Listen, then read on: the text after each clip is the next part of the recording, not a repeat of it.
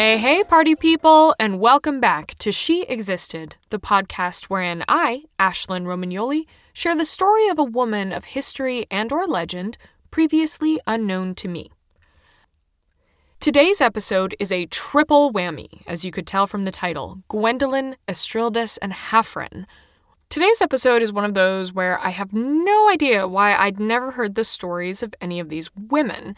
But since I've been hearing a lot of news articles lately about the health of the current Queen of England, Queen Elizabeth II, I thought it might be fun to go back and visit the very first Queen Regnant of Britain, which I can't believe I didn't know this story. It involves three fascinating women. Some of their stories are happier than others. We'll get into that. And I would have liked to give them each their very own episode, to be honest. But since their tales are so interwoven, I would basically just be telling you the same facts over and over with a slightly different perspective. And while that works in novels and TV shows sometimes, I think that would get a bit dull here. And I have no idea why I'd never heard the stories of any of these women. But this is also one of those stories that is just perfectly She Existed. Because in theory, all of these women are only legendary. Yet I just can't quite bring myself to believe that their tales aren't at least partially based in truth. Obviously, with the years, stories shift and details are added or omitted, but I would comfortably bet that a version of Gwendolen, Estrildis, and Hafren did in fact exist. Especially the bit about one of them becoming an independent female ruler, which is something I just feel like no one would have made up as a thing if it weren't true in some way or another, especially back in those days, which were not necessarily known to be the most pro-women ruling things. Those days, incidentally, are guesstimated to be around the 11th century BCE in Britain.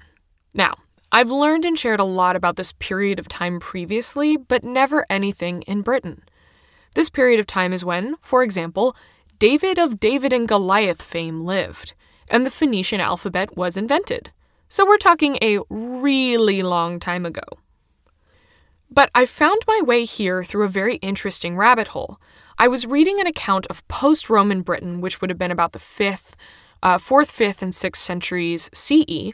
That this account was written in the 9th century by a guy named Nennius, which was absolutely enthralling. For me, anyway. But even though I've always really loved British history, I've mostly been confined to A, Arthurian legend, which supposedly takes place around the 5th century CE, I think, B, the Middle Ages, chivalry, knights, all of that, and C, the Victorian era, a very deep interest of mine. I don't know why I didn't know more about these ancient pre-Roman Britain legends, but here we are. Okay. So let me set the stage for you just a little bit, in case you are as new to ancient Britain as I am. According to legend, Britain was originally settled by a descendant of Aeneas. Aeneas, you may recall, was a survivor of the Trojan War on the site of Troy. The gods commanded him to collect a small band, go on some adventures, and treat the amazing Queen Dido of Carthage like absolute crap, which is all chronicled most famously in Virgil's Aeneid. Aeneas was the legendary ancestor of Romulus and Remus, who founded Rome, and also a guy called Brutus, who is supposedly the one who settled ancient Britain. I find it an interesting connection that both Rome and Britain were originally founded by descendants of Aeneas, given that eventually Rome and Britain have a well-documented and very contentious history, but that's a story for another day. So, Brutus's eldest son was a guy named Locrinus, and he is the glue that binds Gwendolen, Estrildis, and Hafren together. When Brutus died, he split his kingdom into 3 areas to be ruled by each of his sons that are the rough equivalents of Scotland, England, and Wales today. Locrinus got the England area, which was then called Leogria. Leogria is recognizable as Logres, which is the name of the realm that King Arthur ruled in the account called The Matter of Britain, which is the delightful story cycle of this era. Logres apparently comes from a Welsh word. Let's see if I can pronounce this. I did date a Welshman for 5 years, so you'd think I'd be able to, but it's Llogir, so the double L is pronounced like with a ch, as far as I recall, Llogir, which is of uncertain origin, and it indicates this area specifically, like what is now England. Detroit, who is a French poet, also specifically referred to this land as the land of ogres. Scary. So, logres. L'ogre? Maybe it's French? I don't know. So, Locrinus. Sounds like at least he was an okay ruler. He reigned for about 10 more or less peaceful years, the exception to which was a bit of a rocky moment early on, wherein a dude called, I shit you not, Humber the Hun, they called him a Hun, but I don't really know where he was from. But anyway, Humber the Hun decided that he would see if he could take on these 3 sons of Brutus. I mean, anytime you get divided power, I feel like there's some asshole who's like, maybe now's my time to shine and take over everything. This, incidentally, is why in the US, the peaceful transition of power is like the #1 critical element to our government. Thanks, George Washington, for that. And it's also why the January 6th insurrection is way more horrifying than I think anyone has properly realized yet. Anyway, back to the safety of ancient Britain. So Humber the Hun does manage to murder one of the 3 brothers, but the remaining brothers, Camber and Locrinus, do manage to avenge their brother, and they beat Humber back to a river where he drowned. This estuary, incidentally, is still called the Humber today, in remembrance of Humber the Hun, and also this is like a theme that will repeat itself later in the story, unfortunately. But here's where things get a little sticky and our leading ladies are introduced. Locrinus was pretty fair about divvying up the spoils of war with his brother, but he didn't realize that he'd have something of his own stolen. His heart. Aww. You see, Humber and his army had captured a beautiful princess of the Germans, a woman named Estrildis, and Locrinus found her locked away in one of Humber's ships, and immediately fell in love with her, as you do. According to Geoffrey of Monmouth, our main source for this story, quote, her name was Estrildis, and her beauty such as was hardly to be matched. No ivory or new fallen snow, no lily could exceed the whiteness of her skin. Ah, back in the day when being nearly translucent was a bonus. There was one problem, though. Locrinus was already engaged to another woman, Gwendolen, who was the daughter of Corineus, who was the founder of the Cornwall area of modern-day England and a former ally of Locrinus's father Brutus. Corineus was not having this with the whole Estrildis thing.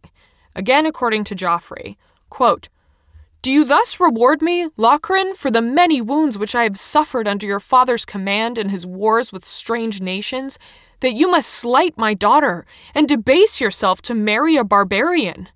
While there is strength in this right hand, that has been destructive to so many giants upon the Tyrrhenian coasts, I will never put up with this affront. And repeating this again and again with a loud voice, he shook his battle-axe as if he was going to strike him, till the friends of both interposed, and after they had appeased Corineus, obliged Locrine to perform his agreement. End quote. So basically, Corineus super pissed that Locrinus is going to slight his daughter by not marrying her in favor of a barbarian princess, and both of their friends are just like, chill. Calm down, guys. We're going to make this all fine, and also, Locrinus, you did agree to marry Gwendolen, so that's what you're going to have to do. What to do? Well, Locrinus did what any lauded folk hero / king who can do whatever the fuck he wants would do. He decides to have his cake and eat it too. So he sticks Estrildis in a cave underneath Trinovantum, where he can visit her at will while being married to his politically arranged bride. Fun fact, Trinovantum, which I don't know if I'm pronouncing that correctly, but I could not find a video of anyone saying the word, so Trinovantum it is. But Trinovantum is a variant of Troia Nova, which of course means New Troy, further emphasizing the connection with that doomed city. Side note, does anyone else find it interesting that so many of our strong Western cultures were founded by the losers of arguably the most famous war in history? Anyway, Trinovantum, New Troy, would eventually become Londinium, or, of course, London. So yeah, I have no idea what was going through Locrinus's head in this instance. Like, Estrildis was locked in a ship for a long time, so she probably wouldn't mind being locked away in a cave. The legends do note that she was cared for by servants, and it was a pretty nice cave, so step up, I guess? Apparently, Locrinus managed to keep this pretty well a secret for 7 years, constantly pretending like he was going to perform some religious rites underground, while instead he was banging this barbarian princess. And during this time, both his queen, Gwendolen, and his mistress, Estrildis, became pregnant because Locrinus is a real class act. Gwendolen gave birth to a son, Madden, and Estrildis had a daughter, Hafren. There we go. There's the third lady of our She Existed Today, Hafren. Now, this charade might have continued indefinitely, but it just so happened that Corineus died sometime in or after that 7th year of Estrildis' imprisonment underground. So Locrinus, I guess, felt like he'd done his damn duty, and he decided to divorce Gwendolen and let Estrildis see some sunlight, finally. Gwendolen, however, was not about to take this lightly. Divorced and disgraced, she retreats to the former home of her father in Cornwall, but rather than simply while away her days in anger and regret, she decides to do something about it. Over the course of a couple of years, she amasses a great army, and then leads it in battle against her ex-husband. Near the River Stour, which is in modern-day Suffolk, she eventually defeated Locrinus, who was shot with an arrow and killed. Unfortunately, in a true lacking of feminine solidarity, she then decided to have Estrildis and Hafren drowned in what was then renamed the Severn River. Etymologically speaking, this is a touch tricky, but Hafren is also sometimes Habren or Saber or Sabrina, and Severn is a variant of that. So basically, Gwendolen wanted to make sure that her husband's cheating would be remembered forever. And here we are today with the longest river in Britain named after his bastard daughter that his ex-wife murdered. Sabrina is also how Hafren is referenced in much later texts, including Milton's Comus from 1637 that reads as follows. Sabrina fair, listen where thou art sitting, under the glassy, cool, translucent wave, in twisted braids of lilies knitting, the loose train of thy amber-dropping hair. Listen for dear honor's sake, goddess of the silver lake, listen and save. End quote. Honor, indeed. But although a bit vengeful and cruel in her personal life, can we all agree that Estrildis is the main victim here? I mean, Hafren too, she's drowned, but, at least she gets, a river named after her, but, damn. Estrildis was probably innocently living her best princess life when her people were decimated by a warlord named Humber.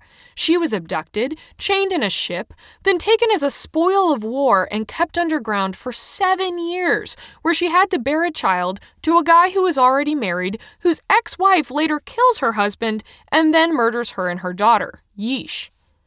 But despite Gwendolen's unyielding revenge against her ex's lover, apparently she then ruled in peace and prosperity for 15 years before abdicating and passing the throne to her son, Madden, who we mentioned before, who then also reigned in relative peace and prosperity for another 40 years.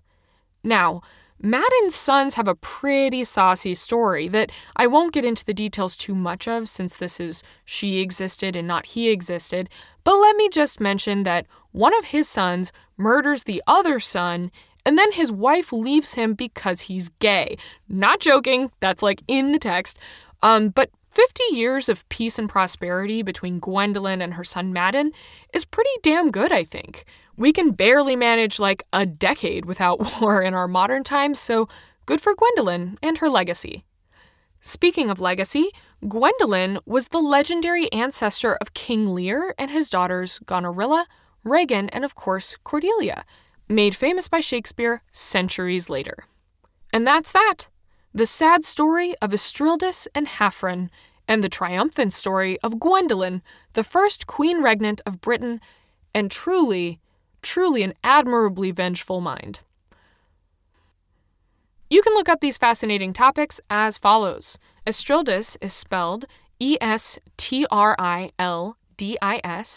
Queen Gwendolen, that's Queen Gwendolen. Hafren is Hafren. River Severn, Severn is spelled Severn. And Joffrey and Monmouth, Joffrey being Geoffrey. Oh, it could be Jeffrey. It's probably pronounced Jeffrey, but I'm just used to Game of Thrones. Anyway, Monmouth is Monmouth. Thanks so much for listening to this equally sad and triumphant tale for women. Catch you next time.